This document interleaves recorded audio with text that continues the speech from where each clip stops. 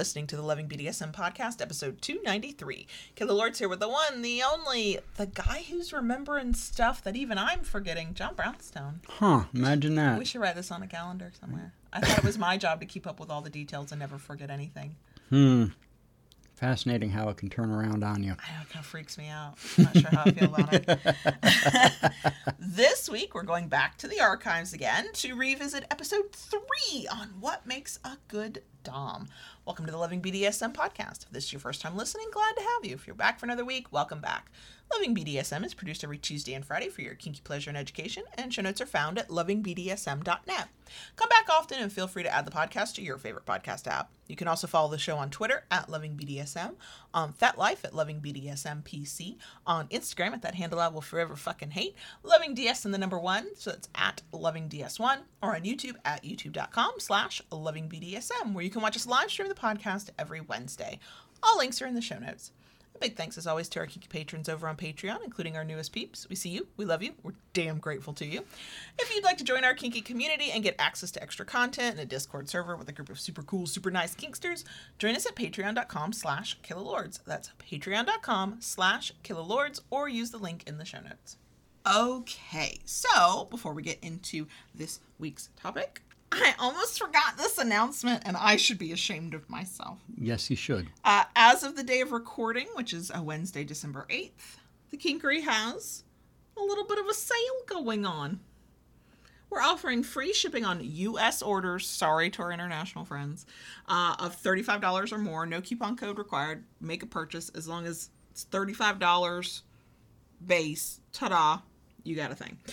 Free shipping. Free standard shipping. Standard shipping is what we send through USPS first class packaging. It's the slower transit. We're doing this sale now. We're calling it the 6 days of Kinkmas because I saw somebody else do a Kinkmas promotion, and when I like that idea, I shall use it. Because our recommendation for U.S. orders, if you are ordering a Christmas gift, is that if you're going to go with standard shipping, which is our least expensive shipping offer over at the Kinkery, thekinkery.com, is to place your order by December 13th. While nobody can guarantee when a package will arrive through the U.S. Postal Service, that gives it the best chance of arriving if you're trying to order for Christmas. After the 13th, we recommend using expedited shipping, which is more expensive, but it's like 2 to 3 business days. So we thought in the run-up to that deadline we have imposed as our best recommendation, we'd offer free standard shipping. So thekinkery.com, anything as long as the order gets to $35 post any discounts or whatever, you get free shipping. And we're shipping every day. We're getting packages out as fast as we can for folks. Okay, that's it. Thekinkery.com runs through the 13th of December, 11:59 p.m. Eastern Standard Time. Now, let's get into... Why are you scrolling on my notes? Oh. Why are you scrolling on my notes? So, this is a redo of episode 3. I've said that already. Episode 3 was pretty short, like 10 minutes. Mm-hmm.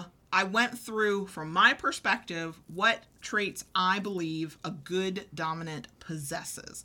I went back through that and went, oh, I still feel that way. I don't have anything to add. And then I realized in September on YouTube, we did a short, for us, a short video, specific to that with a lot of the same traits and characteristics. Mm-hmm. And yes, it was both of us that time, but it was not a full discussion. And I was like, well, we're doing this whole thing where we're revisiting older episodes and having fuller conversations. What can we talk about? And then, again, for the 3rd episode of this, I was like, maybe we should actually ask JB what he thinks. Epiphany. I should be ashamed of myself is what should happen. I'm not, but I should be. So if what you're trying to get to is, well, what is a good Dom? I'm new to this, or I've gone through some really bad ones, and what are my examples? I have linked to those videos, podcasts in the places, so you can go get the real quick, here is what we think makes a good Dom. And that is just our opinion, and people get to disagree with us, and that's okay. But I want to ask JB what he thinks. So, first, what do you think when you think of the the idea of a good Dom? Like, what comes to your mind? I know what comes to my mind. His name's John Brownstone. A good Dom is good. Oh, God. This is why, for those of y'all who complain that I talk too damn much, that's why. That's why.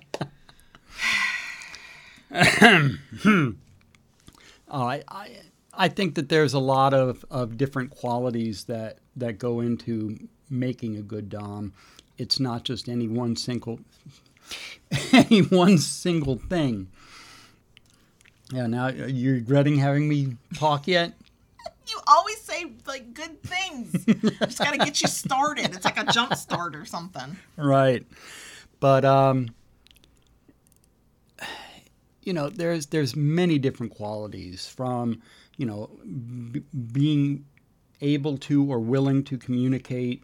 That therein is the single biggest thing. Yeah, and the C word that we use a lot, communicate. That's something that that is very, very important. Let's face it. You have to be willing to communicate your own needs, and you have to be willing to communicate with your sub about their needs and what the things that they want. And if you're looking for a relationship, you have to be willing to talk about the relationship. Oh yeah, so, there can't be the whole stoic, I don't talk about my feelings around here. No, you can't do that. Not in the relationship side of things. In the right. Pickup play scening, you need to talk about the needs of the scene, but in the relationship? Yeah.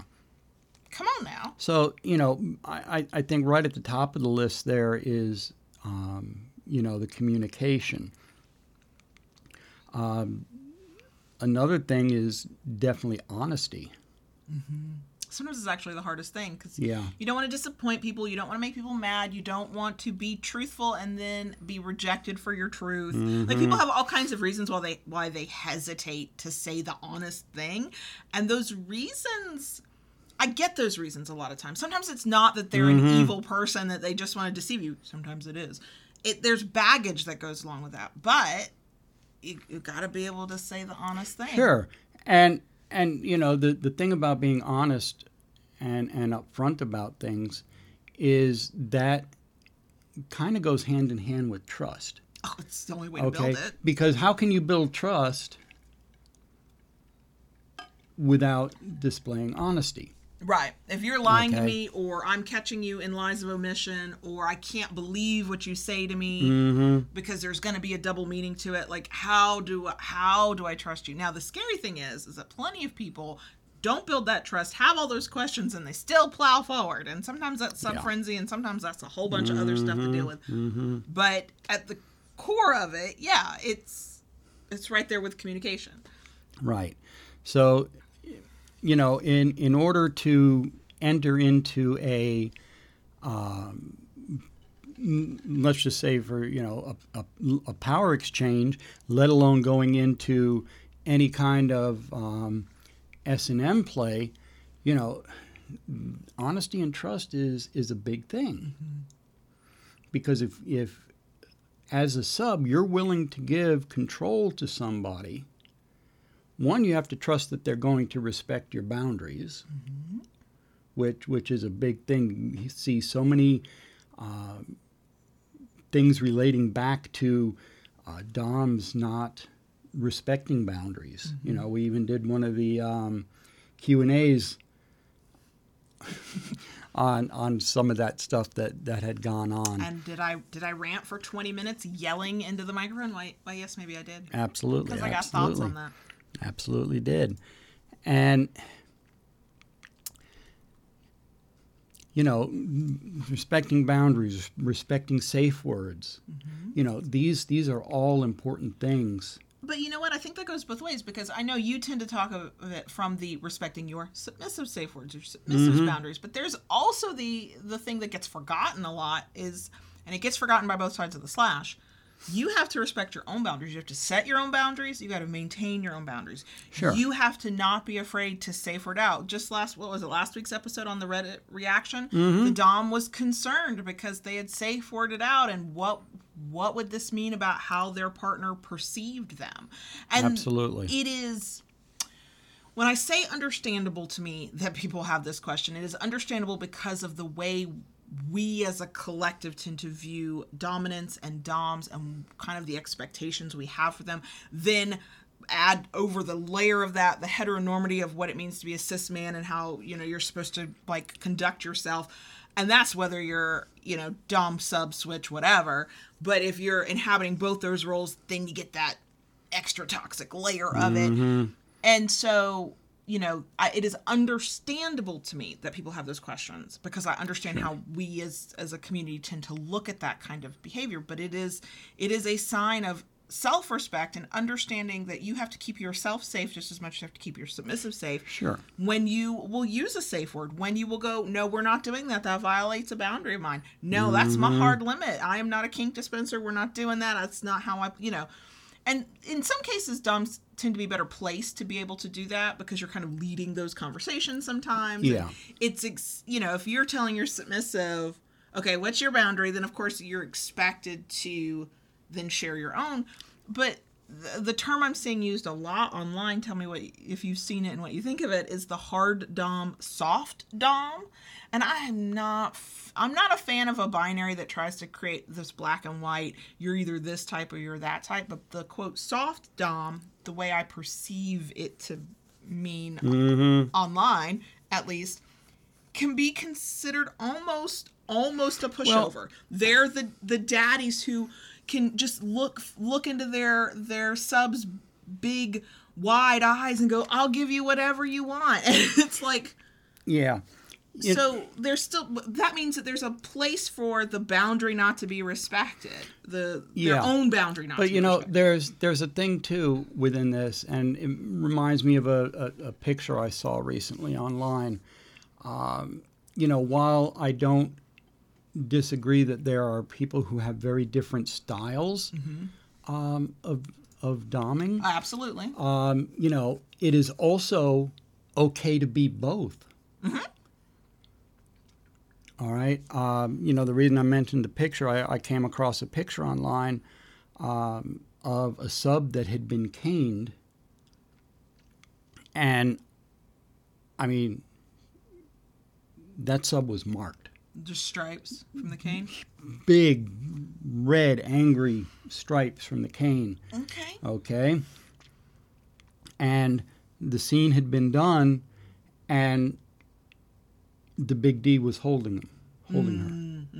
You know, kind of an aftercare thing. But, you know, it just goes to show you can be, there's room to be both. There's a spectrum and a gray area. Right. Very few of us are all one thing or all another thing. We're some pieces, parts of the other, and then we combine that to make something completely unique. You have very soft sides. When you are definitely in daddy mode in the nurturing sense. I am ill, I am upset, I need care, and you would, based on internet discourse, and God knows we should not be following all of that. That is not truth spoken from a fucking mountaintop.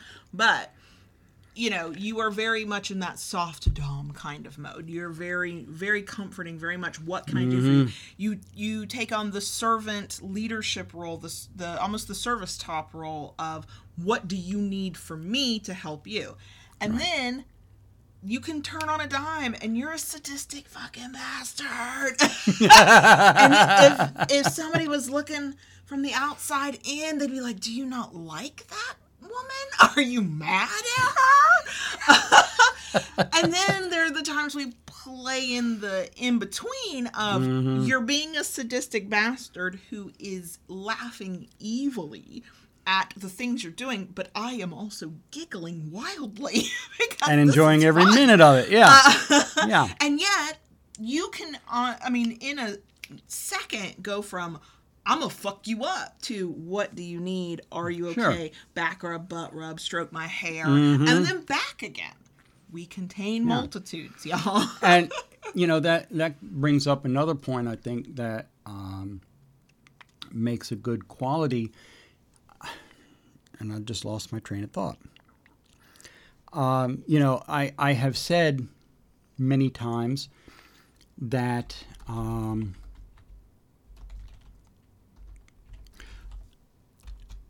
you know, being a dominant, you are in control but not controlling.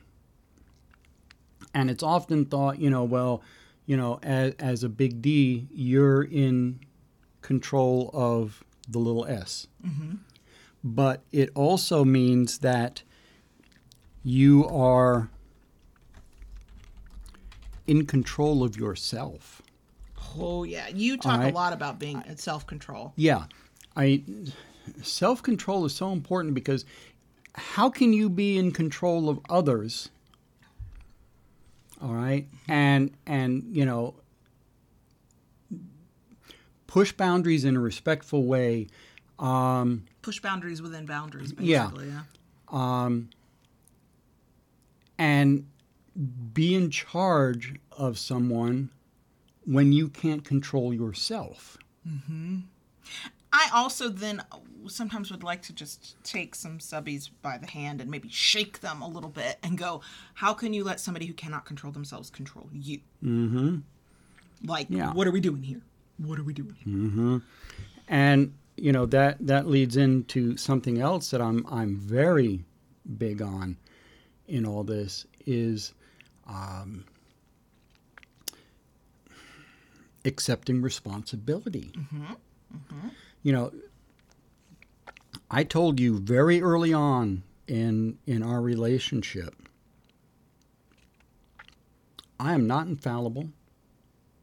I'm going to fuck up and I'm going to make mistakes. That's huge for building trust because nobody wants to fuck up. Nobody wants to make mistakes. Mm-hmm. But the person who is humble enough and has humility enough and is responsible enough and is sort of self-aware enough to go, mm-hmm. yeah, I'm going to fuck up. I'm not going to mean to. I'm going to try not to, but right. It's going to happen. That's a breath of fresh air. Again, when we add on the layer of how you were socialized and raised as a cis man and what, masculinity was sort of taught to you and what that's supposed to mean. To be able to admit before you make the mistake that you're going to make a mistake. Mm-hmm. It's a little strange to hear, or at least it was for me from a submissive perspective. One, because that was not the way I saw doms portrayed online and or portraying mm-hmm. themselves.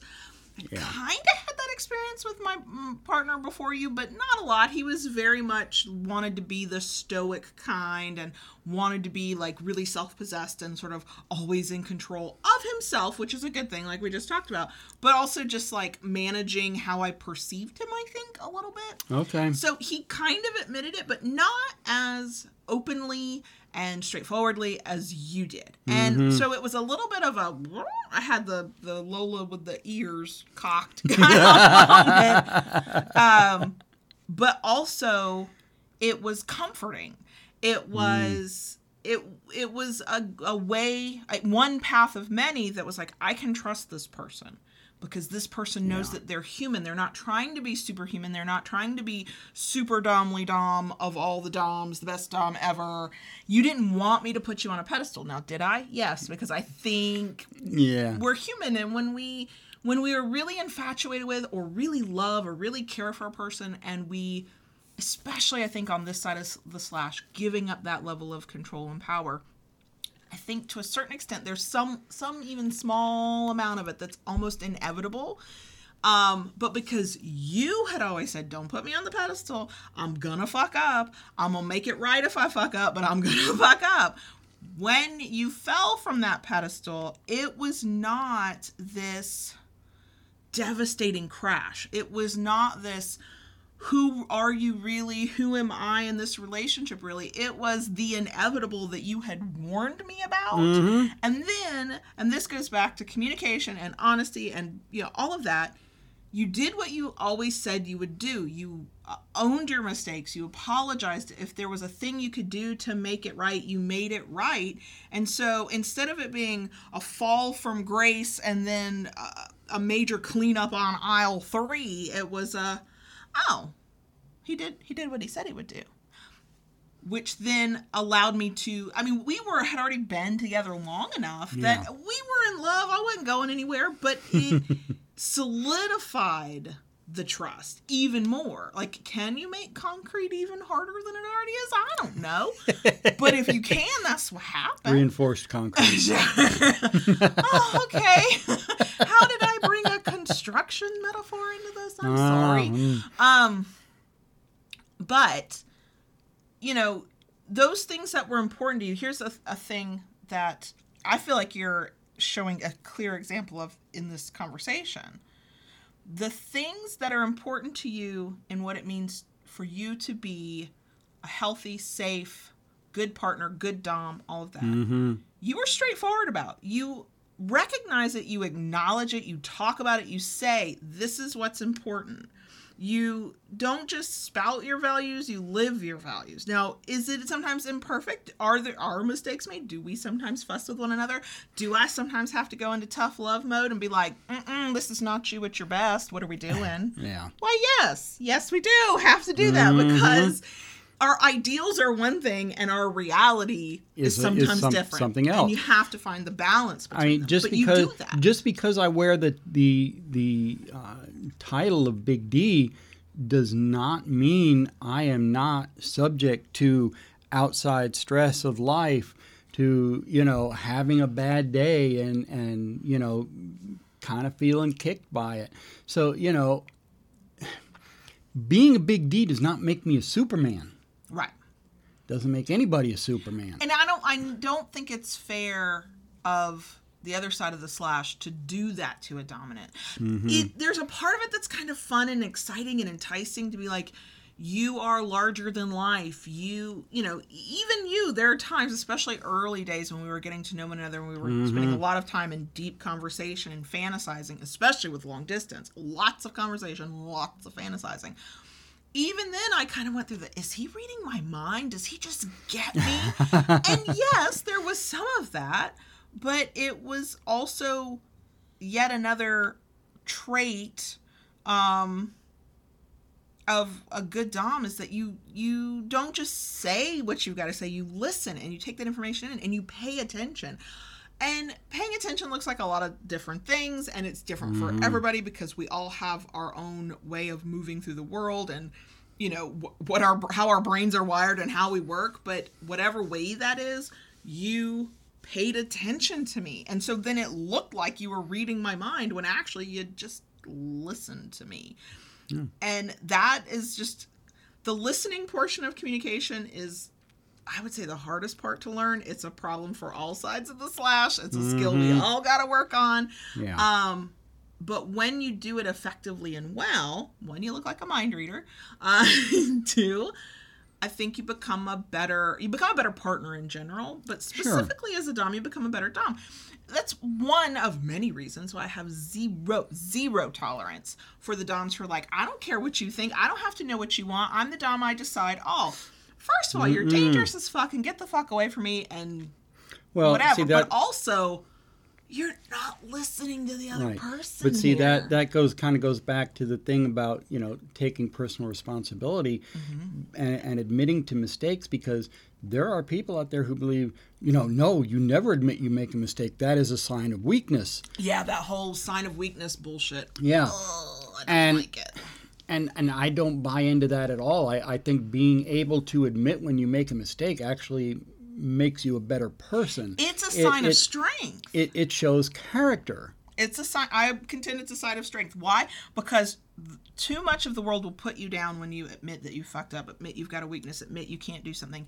And to be able to say that and to admit it to a person who is an intimate partner. I don't care how you're getting intimate. If there is a power exchange between the two of you, there is intimacy there. To be able to sort of bear that part of your soul, admit you're not perfect, admit you fucked up, admit whatever, admit you can't do something, admit you need help. You have allowed yourself to be vulnerable to the other person. We have talked about vulnerability, y'all, and we've talked about how important it is. And that is a sign of strength, because we live in a world that would rather we all walk around pretending that we don't have vulnerabilities and somehow still being happy, healthy human beings. So when a dom is willing to do that, even if it's a struggle because you're not used to it, even if you're having to overcome your own past gunk to do it, that's that's a sign of strength, and also it's yet another opportunity for the, wow, you're a person I can trust, you're a person I can talk to, you're a person who will be a real person with me and not Domly Dom McDomerson, superhero extraordinaire. Mm-hmm.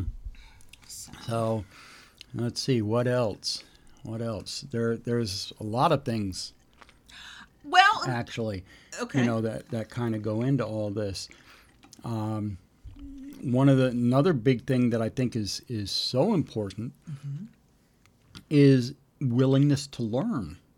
Oh, yeah, because that goes right back to the I know all, see all, do all. I don't need your fucking input. I don't need to know what you think. Well, I also don't need to learn anything. I have zero patience and tolerance for that, too. Right. There's always something new to learn. I mean, let's face it. There are so many facets to this lifestyle.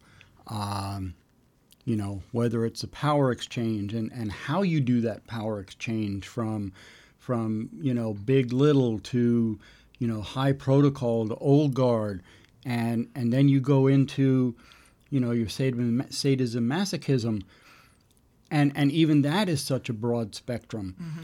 From anything you do, whether you're into light impact play to medical play, needle play, knife play. The potential to hurt someone, the risk-aware consensual kink. To truly hurt someone, Yeah. not in the consensual fun way of hurting them. Yeah. I mean, it's there. It is real. It is a very big cause damage. Yeah. part of this lifestyle. You need to learn and understand what you're doing. I think that goes back to having humility and being humble. Mm-hmm. Because you are highly aware, sometimes more aware than I am, of the damage you could do if you don't get a technique right, if you don't notice my cue, if you just have an off day and something lands wrong. And that goes back to the, I know I can make a mistake. I know I can fuck up. And, I think when we think about admitting that we're fallible, because we all are,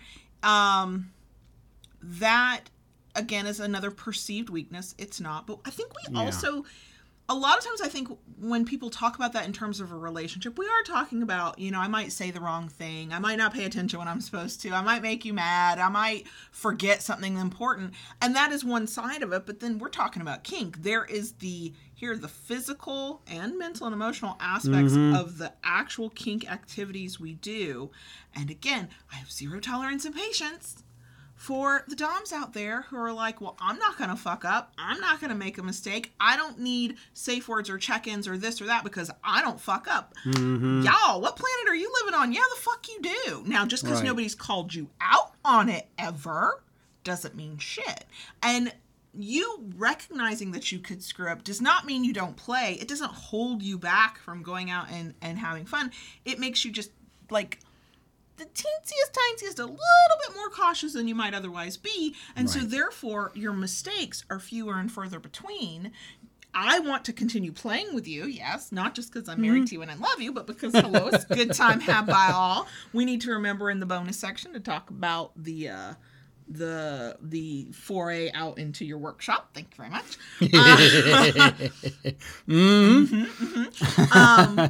But also it's how before me, after me, since me, because we're, ethically non-monogamous, you can have other partners, people who want to play with you. That, if you are a dom out there going, people play with me once and they never want to play again, there's lots of reasons that could be. Do a little introspective work though. Is it you? What you doing? What you not doing? Right. Or do you walk around with that attitude? Worse still is not the arrogant attitude of I can't possibly make a mistake. It's the fear-based attitude of I'm not allowed to make a mistake. Do you ever find... I have so many questions. They're kind of part of my notes, and I'm going to divert with one of them right now. Have you ever found in your own personal growth experience as a dom, before me, since me, whatever... perfectionism getting in your way? The fear of, oh my God, I might hurt somebody. I have to be perfect at this, or I'm not allowed to do it, or have you ever dealt with any of that? Here's the thing. Every time we go into a scene, there is that thought in the back of my head. Someone could get hurt. Right. That thought is always there because it is a very real thing. With the stuff that we do, it is always a possibility. So yes, that thought is always there. As far as perfection, no, perfection is a joke. All right, because there really is no such thing as perfection. Agreed. All right. So, I think for me, the thought that there is always the possibility something could go wrong, and let's face it, you can lay out the perfect plan for something and think you've got every little minute detail buttoned down, and something's going to throw a wrench in the cogs. Sure. And it could go wrong. So, you do try to mitigate as much as you can, but there's always that thought. So I'm curious because I'm thinking about myself and how I have evolved because I'm a recovering perfectionist. I'm a work in progress. That attitude you have, one, it's a very emotionally mature attitude, and I wish more people had that attitude. But I also know my own process of growth. Me at 20 could not have had that kind of same feeling and ability to go, something could go wrong, so let me be careful. My thought, for me personally, my thought was something could go wrong, I'm not going to do it. Or if I learn every single thing and I'm perfect, nothing will go wrong. It was magical thinking, essentially. Yeah. Because part of this is personality based, but part of this is experience based. That attitude you bring to it about how things could go wrong, so you just have to be aware and risk aware and all that good stuff. But do you see that as something that you have grown into over time, either from pre-kink to post-kink, or even in your kinky life, early days to now? Is that an experience thing? Yes. Okay. Yeah, that is something that's come more with experience, from watching. Sure. Okay, because even in my early days, I used to love going to the clubs and dungeons and watching scenes. So, yes, this is something that has come of time.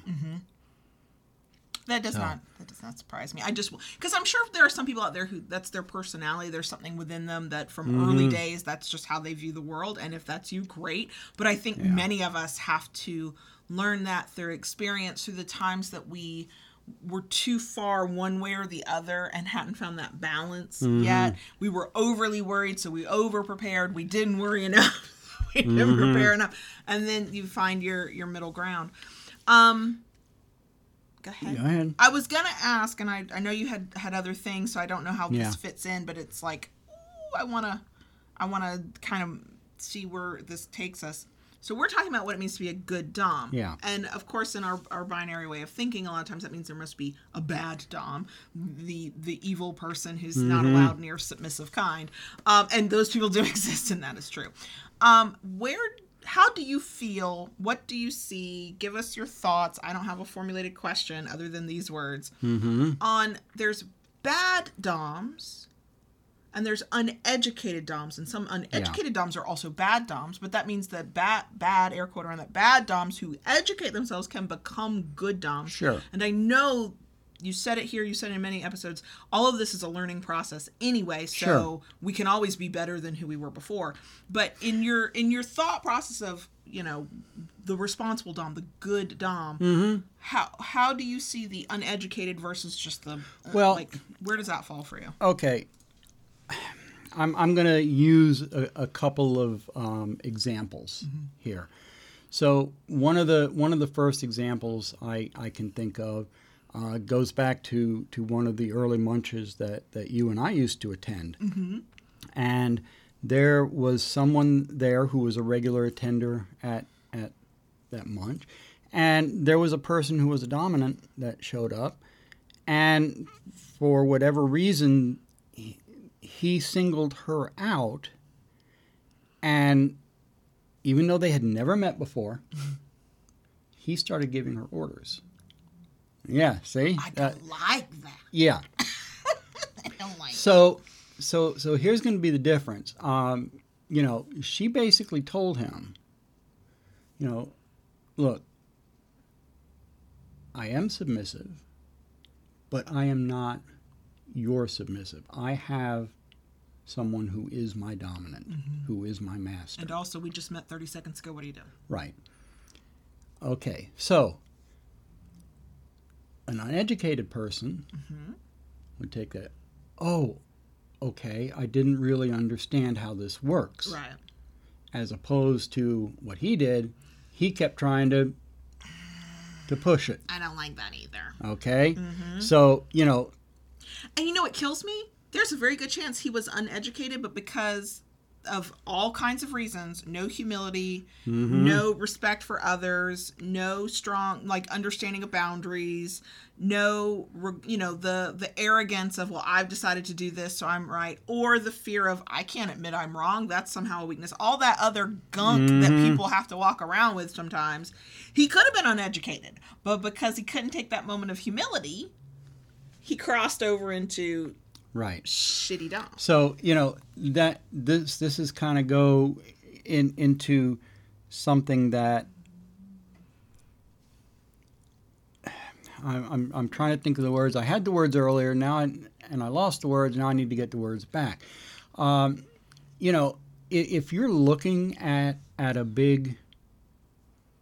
potential big D for play for a relationship, you know what? One of the best ways to judge that character, how did they treat other people?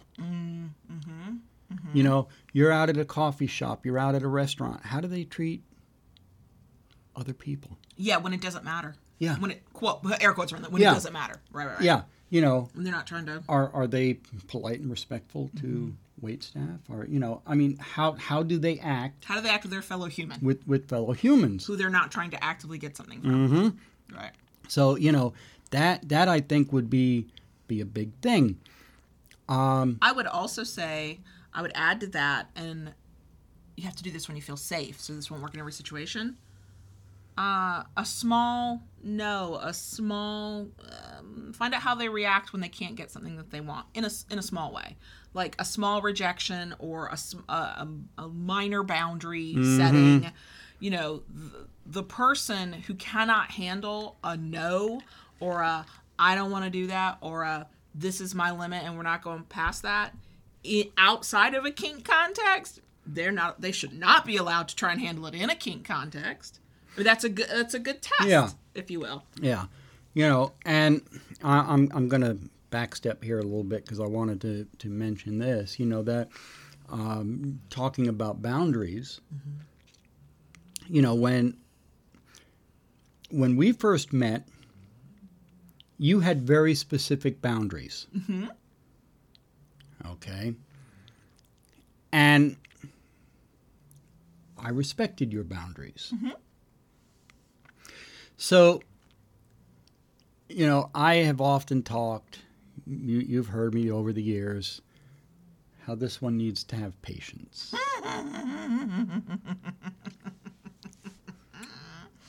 Don't like that word, but yeah, I do. Yeah. And you know what?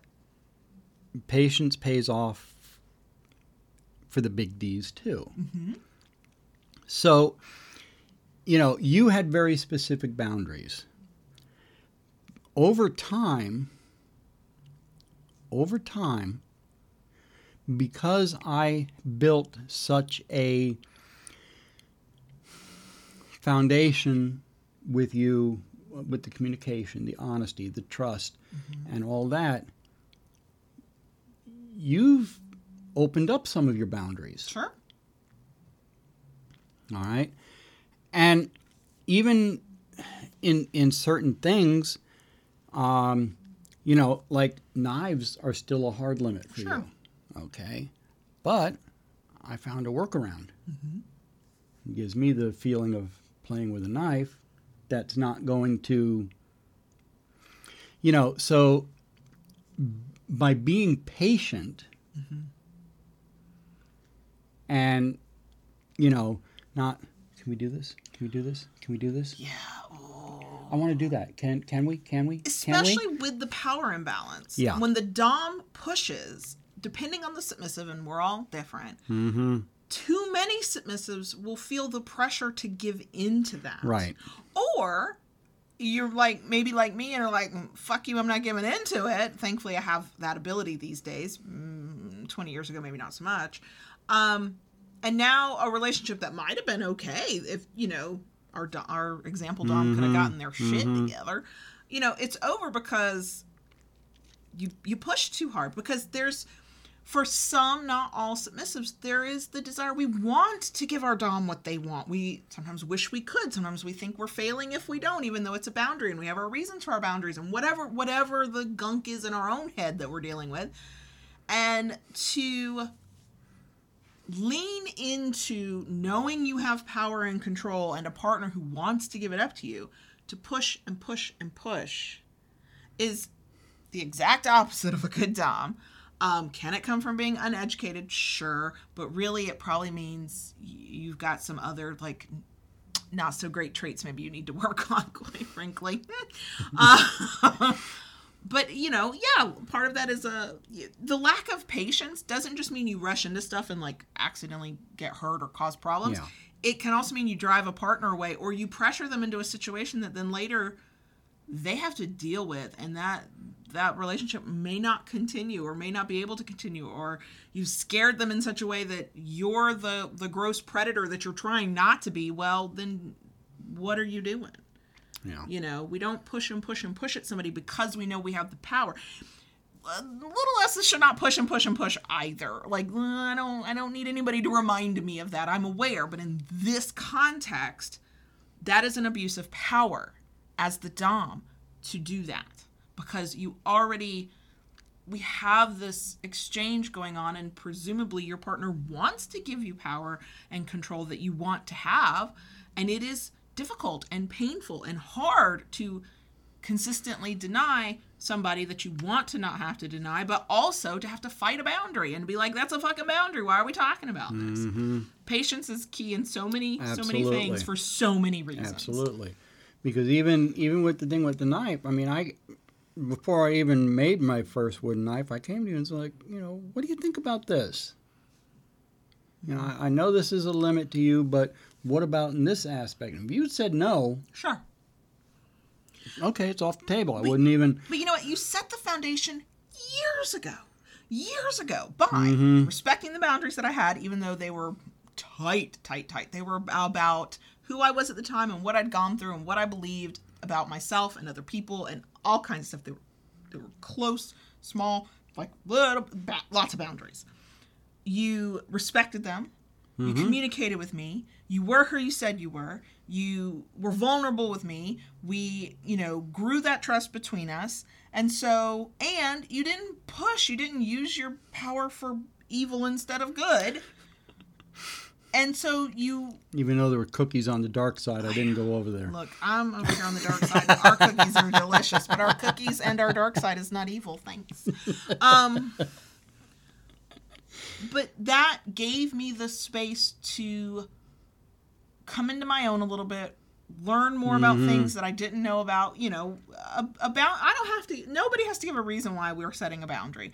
But there are lots of reasons why we set boundaries. Some is past experience and fears, and some of it's just things we know we don't like, and sometimes it's based on ignorance of a thing. We don't know about a thing except this one little piece of information, and we know we don't like that, so we create a boundary. Right. And the nice thing about boundaries is we as individuals get to decide if we're going to open them up, close them down, change them in some way. That's for us to decide for ourselves.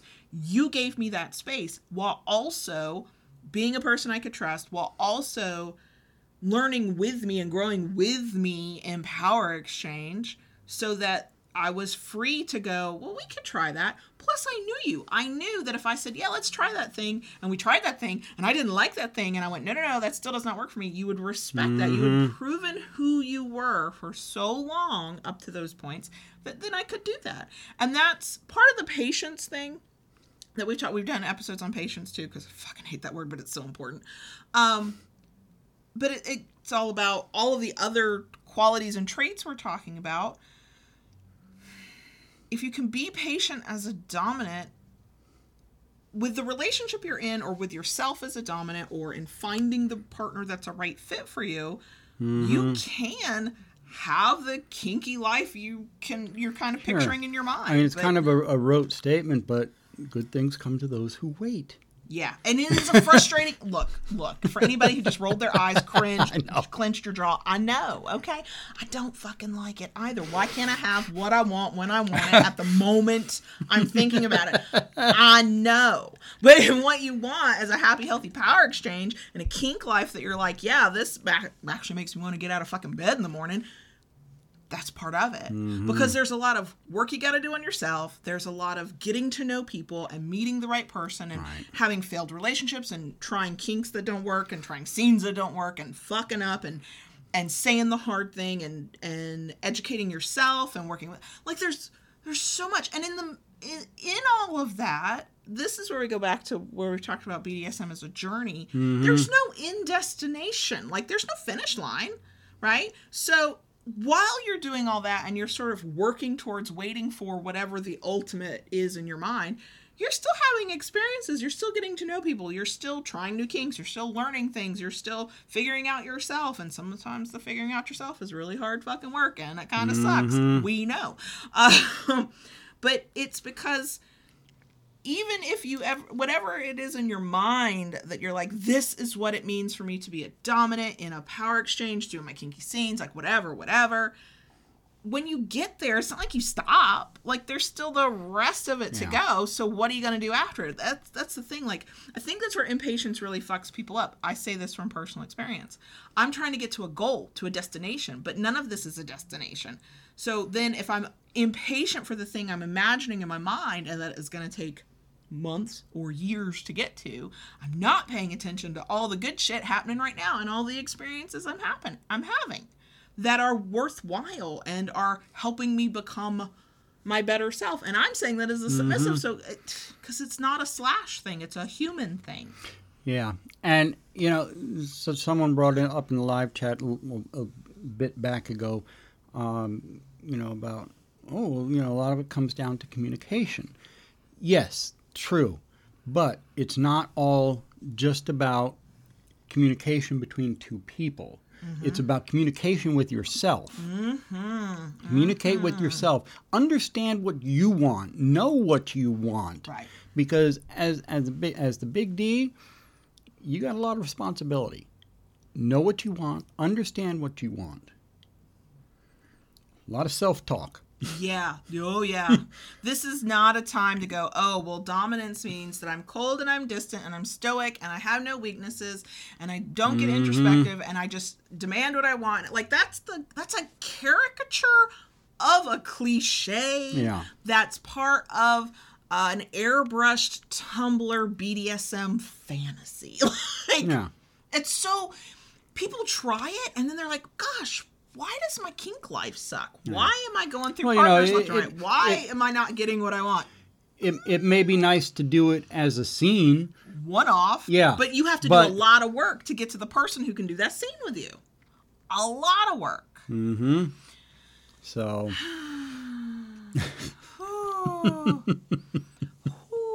And I also think that even if your goal is not a long-term power exchange relationship, your goal is just to, like, go have the kink scenes and experiences that you can't stop thinking about, all of this is still part of it, because the more you understand about yourself, the more patience you can learn. And yes, some of us are wired to be more patient than others, but it's a skill like anything else. And sometimes it'll just be forced on you. You're not learning shit. Yeah. It's just the universe went, oh, you're going to be patient now.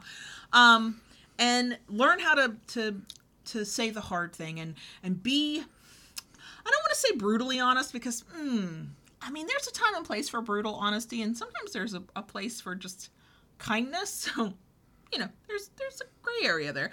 But to be honest, and I would say be brutally honest with yourself. Like, if you can look in the mirror and go, you done fucked that one up. I can see why that person dumped your ass. Yeah. Okay. and then work on it. Not use it for self-recrimination, not use it to beat yourself down, but use it to work on yourself and to become better. To be able to take feedback. That's another one you kind of alluded to when we were talking about uneducated versus, quote, bad, is being able to take feedback. First of all, your entire power exchange experience will be about feedback. If you're topping, bottoms tell you what they want, what they don't want, what works, what doesn't work. When you're negotiating relationships and scenes with a submissive, we get to do that too. The way we do it might be different because of whatever other structure you've put in place for your power exchange, but feedback is part of it. I have to be able to tell you, you hit the wrong spot there. That landed wrong. This thing's too tight. And if you have this complex of, I can't handle feedback and everything I do has to be perfect and right and good because I did it, we're going to kill everything before we even get started. It's going to hurt the relationship. It's going to hurt the trust. It's going to cause problems. It's going to put me at risk. And all of that leads into, I guess we can't play anymore. I guess we can't be in this relationship. Right. Being able to take feedback is hard. It's difficult. It's not easy for everybody. I struggle. It's my I wrote down perfectionism and power exchange as a potential topic because I realized I have things to say. So, the thing is though, I keep saying, but that is difficult. You're right. That is difficult to overcome a thing or to relearn or to retrain yourself or to, but as cliche as this sounds, a lot of the good shit, some of the best shit is difficult. You have to work for it. You got to work hard for it. And working on yourself is part of that. We talked about this in, maybe it was that episode, the original episode 3, maybe it was in other conversations. I know we had this conversation when we did episodes on mental health. And there was this, it goes sort of hand in hand with the, if I have a weakness, does that make me a bad dom? Of course not. Weakness is not an inherently bad thing. But we were talking about doms, I think somebody asked, well, what if I have like crippling anxiety or depression or something as a dom? Does that mean I can't be a dom? Well, of course not. But it goes back to, are you willing to the best of your ability and the access you have, to take care of yourself? Right. Are you willing to, if you need meds, are you willing to take your meds? If you need therapy and have access to therapy, are you willing to go? Like, you don't have to be a perfect person. You don't have to be some sort of superhero. You don't have to be mentally, physically, emotionally healthy and well to be a dominant. That's not what it's about. But also, if you have the means to take care of yourself, I think we also did it in the self-care episode, you have a responsibility to that. Because how do you take responsibility for somebody else when you are not taking responsibility for yourself? Dominants need self-care as well. Sure. Okay. Again, it's not something you're exempt from just because you wear that title. Right. You need it as much as anybody else. And sometimes I want to say and maybe more, but I think that's a fallacy of like the dom has to do more. It really, there's a fairly equitable division of mental, emotional, and physical labor in a power exchange relationship. Each side is doing their part. That's how the two sides come together, is to make the whole. Everybody's got to kind of give 100% of what they can for it to fit together. So I don't like to go, well, of course doms really need to do that. You have you have lots of responsibility. I'm over here like, as a sub, I got responsibilities too. But I think it's a different way of focusing on the conversation. Because you have those responsibilities, because you're saying you want to take on those responsibilities, you have then the extra duty of care to take care of yourself. It's just like when we talk about self-care for submissives, you cannot pour from an empty well, okay? That's right. Yo, doms, you're not in the greatest position to make tough decisions, to be risk aware, to take care of your partner when you're struggling. And that doesn't mean that if you're struggling, you can't be a dom. Like, I always feel like I have to say that 85 times because I feel like somebody's not going to hear that the way they need to hear that. Because absolutely you can be, and absolutely you can be going through it on all kinds of levels, and your submissive can support you in that if you're in a relationship and they're able to and willing, and y'all can work through it together, and it doesn't make you any less dom. I think that's a part where I see people who could become a really good, solid dominant and be the kind of person that, you know, has a happy, healthy power exchange relationship, is having the kink scenes in their fucking life, whatever it is you're trying to do. And they go down another path because they also think they're supposed to do it on their own, and they're supposed to somehow be always in self-control and always perfect and always whatever for their submissive, and that if they let their submissive see them in these moments when maybe they're struggling or maybe they need help, that's not a service kind of thing or not the power exchange kind of help, that somehow they're letting down their submissives. Now, is it possible you might have a submissive partner who is not equipped to, not willing to, and cannot help you and cannot be that partner that you need? Yeah, and that is unfortunate, but I'd much rather y'all figure that out earlier rather than later, and I'd rather you talk about it like adults and go your separate ways or figure yourself out, but not allowing yourself to be seen in that way. You are not being a good dom. You are not being a great dom is what I'll say, because you are now going to impact your power exchange relationship and just the relationship with this other person by hiding things, by pretending things. We got eyes. We're paying attention. I promise you, if you are in a power exchange and your submissive is the type who is like, I'm here to take care of or submit or serve, or they're kind of up your ass with it. Like I am that type. I know whereof I speak. We know when something's up. My biggest fucking pet peeve of this delightfully amazing fucking dominant sitting next to me is when he tries to tell me something ain't wrong. Baby, I'm paying more attention to you than I am to anything in this house. I ignore my children. I don't mean to, but I do sometimes ignore my children because I'm laser focused on my dominant partner. You cannot tell me something's not wrong. You might not know what it is yet, but I've already clocked you, okay? True. Now, is some of that my own childhood trauma? Yes, we should do an episode of something of the sort at some point. But some of us we're just watching because we're like, okay, what do you need? How can I help? I'm here to, especially 24/7. Like our whole lives are wrapped up in ya. Yeah, I know when something's wrong. Don't fucking tell me it's not, because now I can't help you. Now you're not being truthful. Now I have to doubt what you're saying, and all these good qualities you've been showing, you've just thrown out the window for these 30 seconds where you thought you needed to be stronger than you are. That being said, if you have a partner where you have learned that if you tell them this thing that you've perceived as a weakness and they treat you like shit, that's a deeper look at your relationship. What are we doing?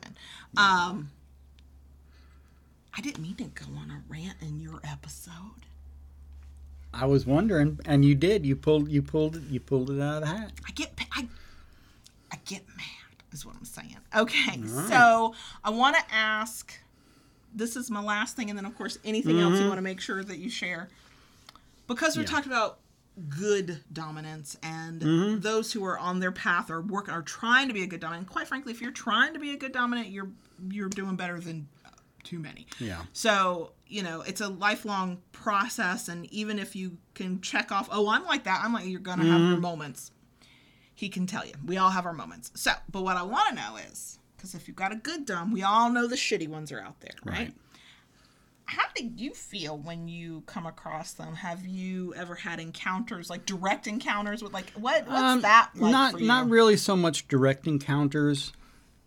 But one of the things I have to say is, and I know it's not this way in every community, but in most of the communities I have been involved in, they do a fantastic job of self-policing, so to speak.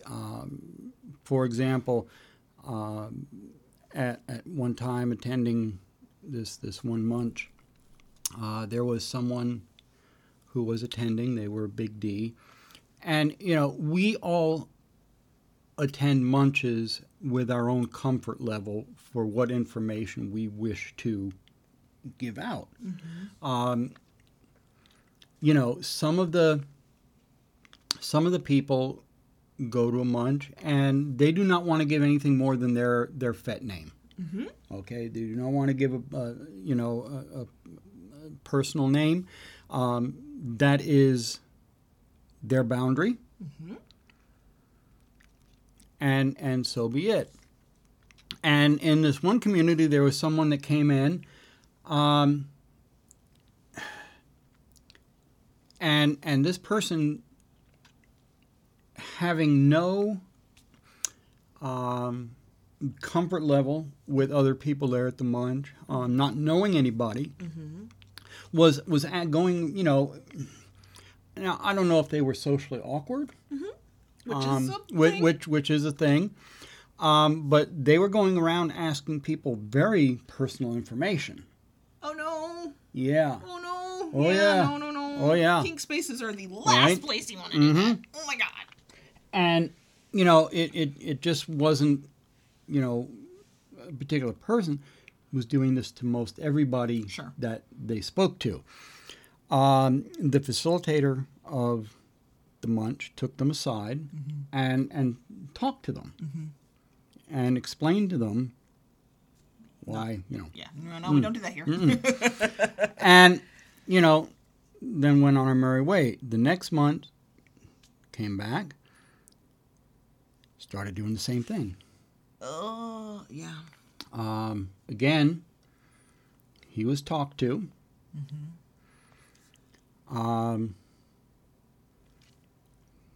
Third time, did it again. Whew. No. All right. At that point, they were told not to come back again. Twice they had been talked to. Right. About.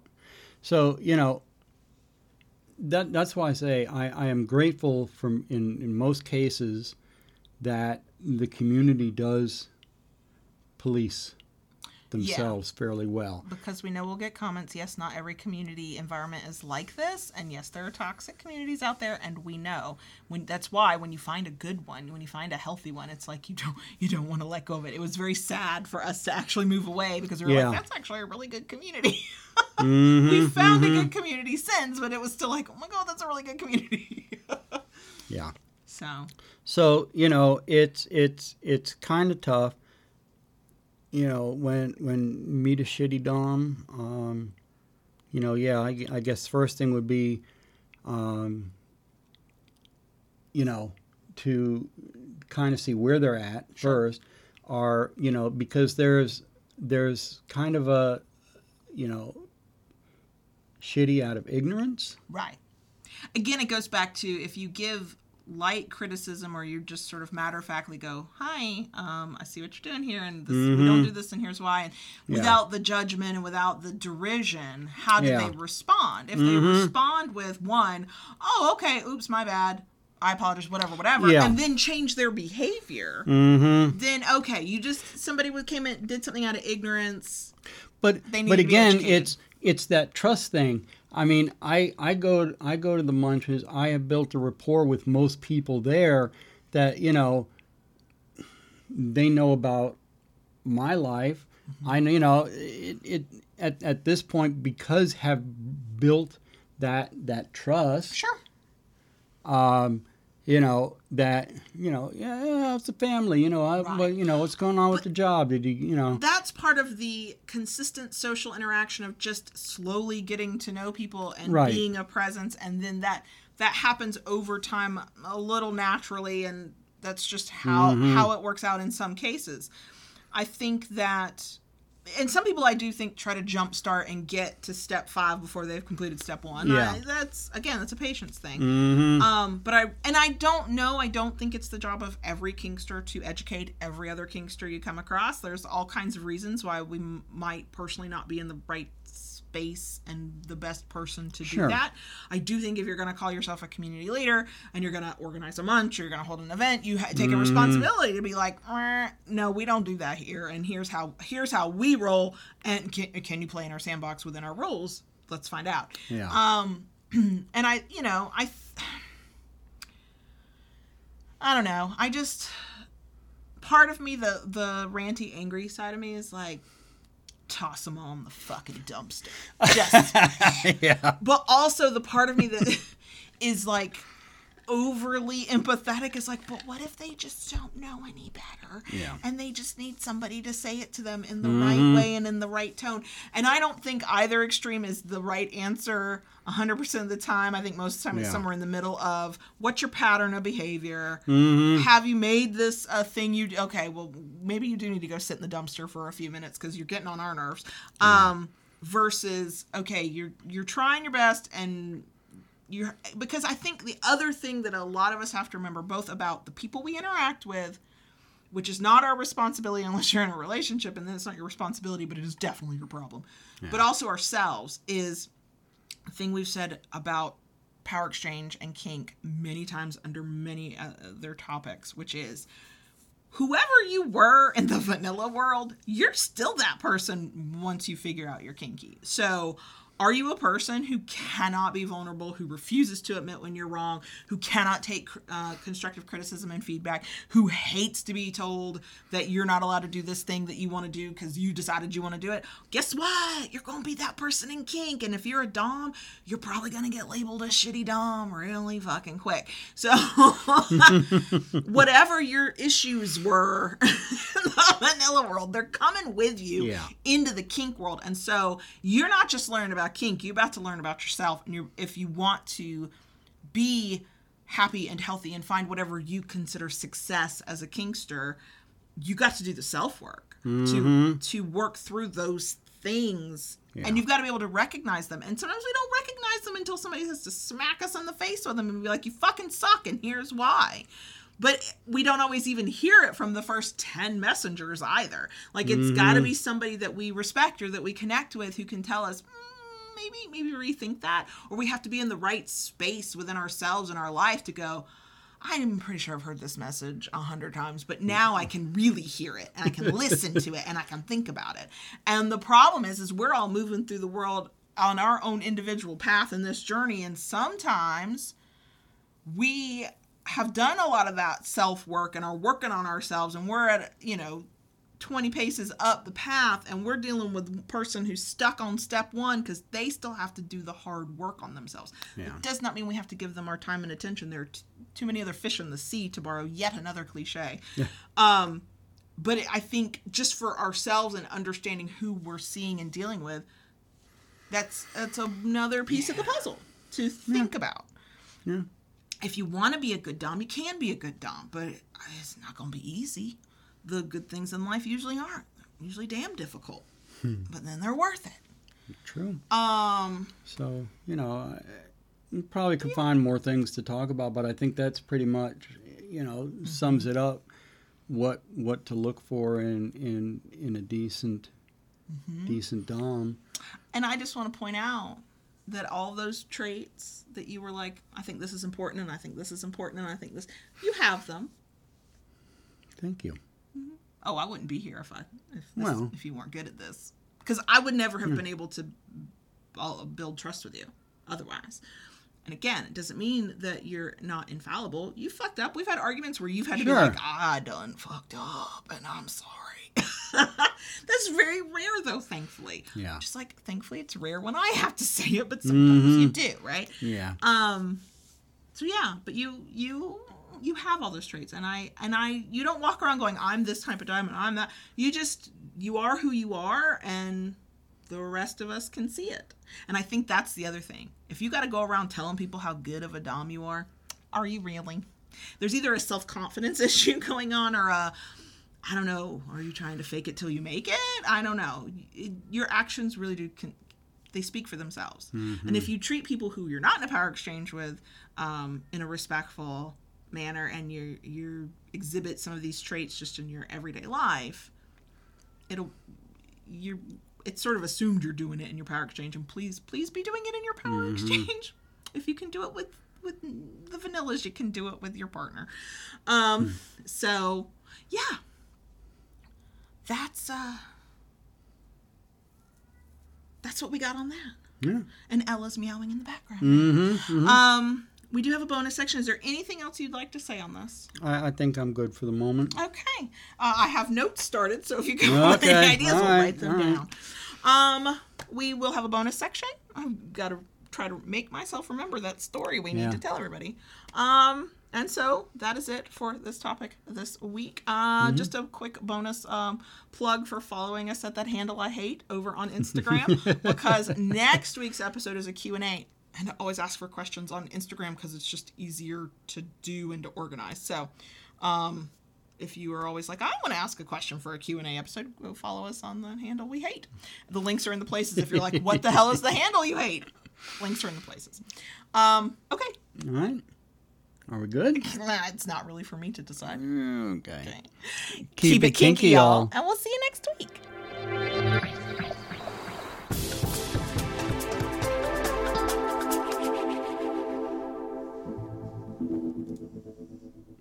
Dottie. You and I are going to have talk, girl. We are going to have serious talk, you and I. Dottie, I wait to listen to see if you've picked up your pen, because then I know you're writing down the numbers. Did I just mistime it? I didn't mean to mistime it. I apologize for mistiming it. We'll talk about this I later. cannot write any more lines, please. Need to strengthen those fingers. God damn it.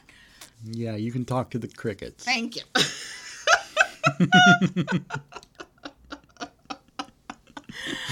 Oh my God. I love you so much. Even when you're a rat bastard. Especially when you're a rat bastard. Did I call you a rat bastard in the video we recorded earlier today? I think I did. I do. I say it. It's a term of endearment. I should put it on a shirt for you.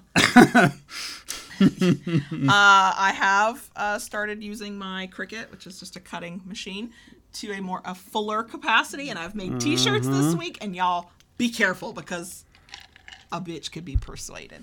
It was holographic foil that goes on shirts, and it's gorgeous. Yeah. Anyway, so trip to, I keep wanting to say Woodshed. Woodshed is in Orlando, and that's an actual BDSM dungeon/club. Your wood shop, however, is the North Central Florida outlet version. Yes, you got called out to the wood shop. Yes. And not for creative purposes. It was delightful. You were so funny about it, too, because, kids are home and we're having to be, stealth about it. And you're like, when we're done here, I can't remember what we were doing. You're like, when we're done here, I need to see you out in the shop. I have to talk to you about a product. And I am used to you talking that way when the kids are around, because we don't go around going paddles, canes. We keep that a little bit kind of subtle. We're not that open, The kids, they kind of know, but they kind of wish they didn't know. So then we try to respect that by not being so obvious. So I was like, oh, okay. And I'm thinking was it Thanksgiving Day? I think it was Thanksgiving Day, because it felt like a weird day. It was in the middle of the week and we weren't doing anything. Because that's why I was like, that's so weird. He wants to go talk about product today. We were taking today off, but okay. I'm a good business partner and a good submissive. Sure, we'll go out there. And then I started thinking, and I was like, is it gonna happen? I'm finally gonna get my birthday spanking a month late. Is it gonna happen? It bothered me that we could not finagle in your birthday spanking. Yeah. Normally it happens on my birthday. Right. I mean, let's face it, that weekend of your birthday, we had family here. Right. Then it rolled into in the next few days, I was having a procedure done. Right. Then actual Thanksgiving was here, and yada, yada. So, and it's kind of tough, because now with the oldest, the way his schedule is, he pops in randomly. Oh my gosh, yeah. During the day. So, It was one of those things. It was a light bulb moment. Why didn't I ever think about this before? I have a wood shop in the backyard. It's where the kinky toys get made. It's where everything gets made to begin with. It's well away from the house, and nobody can hear. So just to be certain of that, I made sure I grabbed her favorite gag, which was the bit gag. Bit gag. And, off to the wood shop we went. Yeah, it was intense. And I leaned you over the lathe. I know, I'm not going to lie. I feel like getting a spanking in the wood shop where the fuckery gets made was the kinkiest thing we've done in a very long time. Mm-hmm. It was very appropriate, but I was also like, this could be a picture posted in black and white on the old porn site of Tumblr. I'm literally in a dusty shed, right, bent over a power tool. Right. kind of like being taken out to the barn or something, you know? Yeah. It's great. It was weird though, because that's not my normal spanking position. Right. And so body parts are moved, muscles and fat was distributed a little differently, and so the sensation was a little bit more intense. And then you, as you always do, you like to end on an exclamation point. And so it's 42 and one to grow on, and the one to grow on knocked the wind out of me and startled me, and was such an intense sensation that in my mind, the cartoon version of me went over the lathe and through the wall. Like, what? Like the other cartoon version of me's eyes bugged out and popped back in. Like I was like, oh my God. And that was, for anybody who's curious who follows the shop at all, the exclamation point paddle was the wood and resin paddle. And I was like, oh my God, those are intense. Okay, I'm here for it. So I was glad, it's funny, I was glad that it happened. I was glad that you got creative and thought out of the box. I kind of depend on you for that, because I am a person who will follow the same routine every day until the day I die or I get bored. And I'm like, well, why would we do something different? And I had always depended on you in our power exchange to like come up with something, a little whatever. And it was nice to see that again. And then we were both very calm for the rest of the day. Yes. We were very much like, okay, life is correct now. Thank you. So, but that was a very fun afternoon. It was fairly quick. I mean, you didn't drag it out. You didn't speed it up. Like if we had tried to do it in the bedroom on a day when we didn't know who was coming when, you probably would have had to move a little bit faster. Yeah. But you also didn't draw it out so that it was like agony either. You're really good at finding the rhythm of that. I really appreciate that about you. Yeah. So yeah, it was delightful, and all was right with the world for at least a few minutes. It was great. And also now I can't complain about that. That's which true. I'm pretty sure you like that too. Yeah. Yeah. So yeah, that was the belated birthday spanking. It was. Yeah. I'm not going to say it was worth the wait in that I'm okay that I had to wait, even though I understand why I had to wait. Yeah. But it was worth the wait in that I didn't get cheated of anything. True. I got a better experience because of the wait. I still wish I hadn't had to wait, is all I'm saying. What I'm saying is next year, you know where to go. That's true. And I'm a routine-oriented girl. I'll start walking out there without you. Or at any point now. That's true. And, I've had some other thoughts along the way because, just like back at 312, when they had the thing to, I've got open rafters in the... OMG. You're never going to be able to have non-kinky guests into your shed. You know that, right? So the dream, and it is a dream, it is not a goal because we're not at a place where we can work towards it. The dream is for you to have a larger workshop in the backyard. A pseudo dream is to need a large enough space that we literally have to go rent out warehouse space, but that's like over the top big. So just a bigger shop in the backyard is kind of what we're hoping for in the next couple years. The question is always, okay, well, what do we do with the little existing shed? Do we knock it down and put a new one right there, or do we keep it for whatever? And again, it's just dreaming. So we're like batting around a whole bunch of ideas, and I'm like, oh, a she shed. Oh, with this. Oh, with that. And then after the spanking, I was like, oh, I know what this mini dungeon. I know what this space needs to be. Hopefully, the people in the woods, they literally live in the woods on the other side of our fence, are open-minded. Or just not prone to calling 911 too quickly, because they would probably be the ones who would hear stuff. But it's far enough away at the back of the backyard for our house and our neighbors with their yards that unless I was screaming literal bloody murder, they wouldn't. Yeah. They wouldn't do anything. I think that would be worthy of putting some insulation on the walls then at that point. If we turned it into our own outdoor Florida dungeon, yes, we would need to do it upright. Yeah. In other news that has nothing to do with our kink life, but it is nice to turn the bonus section into a kinky bit because we don't have enough of that. The fur babies are great. Lola is currently snoring finally. She wasn't settling for a nap earlier, and now she's settled down. The cats are the cats. They're all fine. It looks like we might be getting the car that was in an accident on October 15th back either this Friday, the day the podcast episode goes out, or next Monday.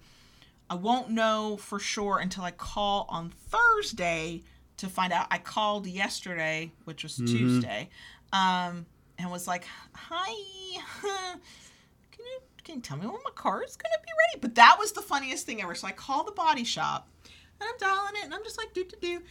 And this voice that I couldn't tell, was it a woman or was it a kid? Like, I could not tell. They did their voice funny, and then they went, Joe's something shop, Joe's plumbing or something, and I went pool hall. I thought you said Joe's pool hall, but it was like a weird, and I was like, somebody's pranking. Did I dial the wrong number? Did they let a kid answer the phone? What is happening here? So it's like, hi, this is insert legal name here. I'm calling about my Corolla, and the person who answered the phone, apparently after she picked her jaw up off the floor, went, oh my God, I'm so sorry. The caller ID showed our mechanic's name and number, and that's who I thought I was talking to. Oh my gosh, I'm so glad I didn't talk dirty to you. And that is when I started laughing and went, look. Because she said, I wondered why you were so quiet. And I was like, because I didn't know what the hell was going on. I go, look, if you had talked dirty to me, I still would have gone quiet, but I wouldn't have been offended. I was trying to let her know that I was her people. And I was not mad, but also I found that hilarious. But also, could you just tell me about my car? So then we got to talking, and she's like, oh, it's being painted now. I don't know exactly when it'll be ready. Call me on Thursday. So the thing about that, of why I was calling of when can I have my car back, is we have to take the rental van back to Enterprise. And the 30 days is either the 9th or the 10th. I know how to count to 30. I counted to 30 on the calendar. The 30th day is December 9th. We checked it out. It's not like a library book. We got the rental car on November 10th. And what I tried to call Geico this week. That's our insurance company. I tried to call Geico. And I was like, look, is it 30 days and then I can return it on the 10th? Or do I need to return it on the 30th day, which is the 9th? What day am I supposed to return this car? Because I'm trying to time this out for the least downtime of 2 cars in the house as possible. After I waited on hold for 50 minutes for Geico, which is what you do when you call Geico, and the whole time they've got an automated message going, for faster service, you can use our app. And I'm like, bitch, I would love to use your app, but this will not help me. That poor girl answered the phone and went, you don't have an auto adjuster assigned to this. Here comes Ella on our table. You don't have an auto adjuster assigned to your claim. Are you fucking kidding me? We've been with this claim since October 15th. What? She's like, so I can't tell. And also the authorization was only until December 1st. I went, well, tough luck. It's now December 6th or whatever. I've still got this damn car and I'm keeping it until I have to turn it back in because we don't have another car. Okay, well, I'll have somebody call you. And that's when I made the executive decision. We'll just turn the damn car in on the 9th, which is Thursday. Mm-hmm. And hope we get the car back on Friday. Yeah. But we don't know. Mm-hmm. We don't know. So, and now Ella is okay, so I don't know what it sounds like on the mic, and I'm sorry for podcast listeners who cannot see what is happening, but Ella is on the recording table. Her tail is swishing around the microphones. She's now in JB's lap and is purring loudly. Did she point her entire asshole at a microphone? Why, yes, she did. Yes, she did. These cats are after my own heart. They love a good butt rub. This is the first time I've seen her go on anybody's lap other than the 16-year-old. No, she got on my lap the other day when I was sitting with my dad. I'm sorry, I misspoke. You were the second person. Like, I saw her do it yesterday, and now she's doing it again, but you were the only other person I've seen her do it to, and she is loving on you. She does not want to get in my lap. I don't know why. No. So, yeah, that's the car saga. Yeah. We're just hoping that in a few days we have the car back. Right. The paying for it's going to be painful. I mean, the insurance paid for everything up to our deductible, but we have a gross deductible. So, yeah. Anything else? No, I've just been busy. Kinkery's having the sale. Just a reminder. Okay. I went to the lumber yard yesterday, the sawmill. You did. And got some new stuff to work with, and I've already been coming up with some different ideas for next year. Yes. Oh, we've got plans for 2022. Yep. It's exciting. And did that. Actually, even started milling some of the wood already. And what else? Oh yeah, I have to go to court. That's right. Have you called the courthouse yet? No. You got to do that before Monday. The person that caused my motorcycle accident is contesting the ticket. So JB has to go be a witness and go, why, yes, I was hit by a literal fucking car. They better be glad they didn't ask me to be a witness. Be like, Your Honor, let me explain to you what the fuck happened here. So, I'll have to... I know, she's just like... I'll be getting a picture. I'll post it in Discord. Ella has curled up in JB's lap like she just lives there. Like it's her throne. Yeah. Is she coming to me? No, looks like she might be. No. Sorry. Okay. So, I've had that going on. And,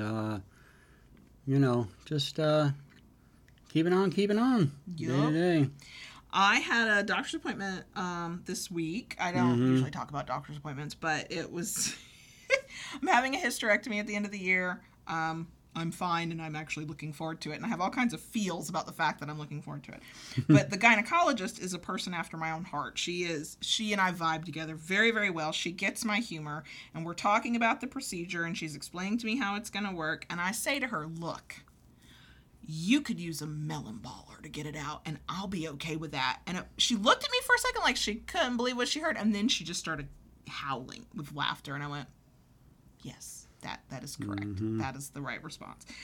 We also were talking about, she did the whole thing. She's like, I gotta ask, because I'm kind of required to, you're sure you don't want to be pregnant again? And I went, no. We closed this factory 12 years ago after the youngest was born. Now we're demoing. We're raising it to the ground. We're taking it all out. Just leveling the fucking place. And she had a student with her, and they both started cracking up. And I was like, look, if you can laugh at my reproductive humor, then you're my people.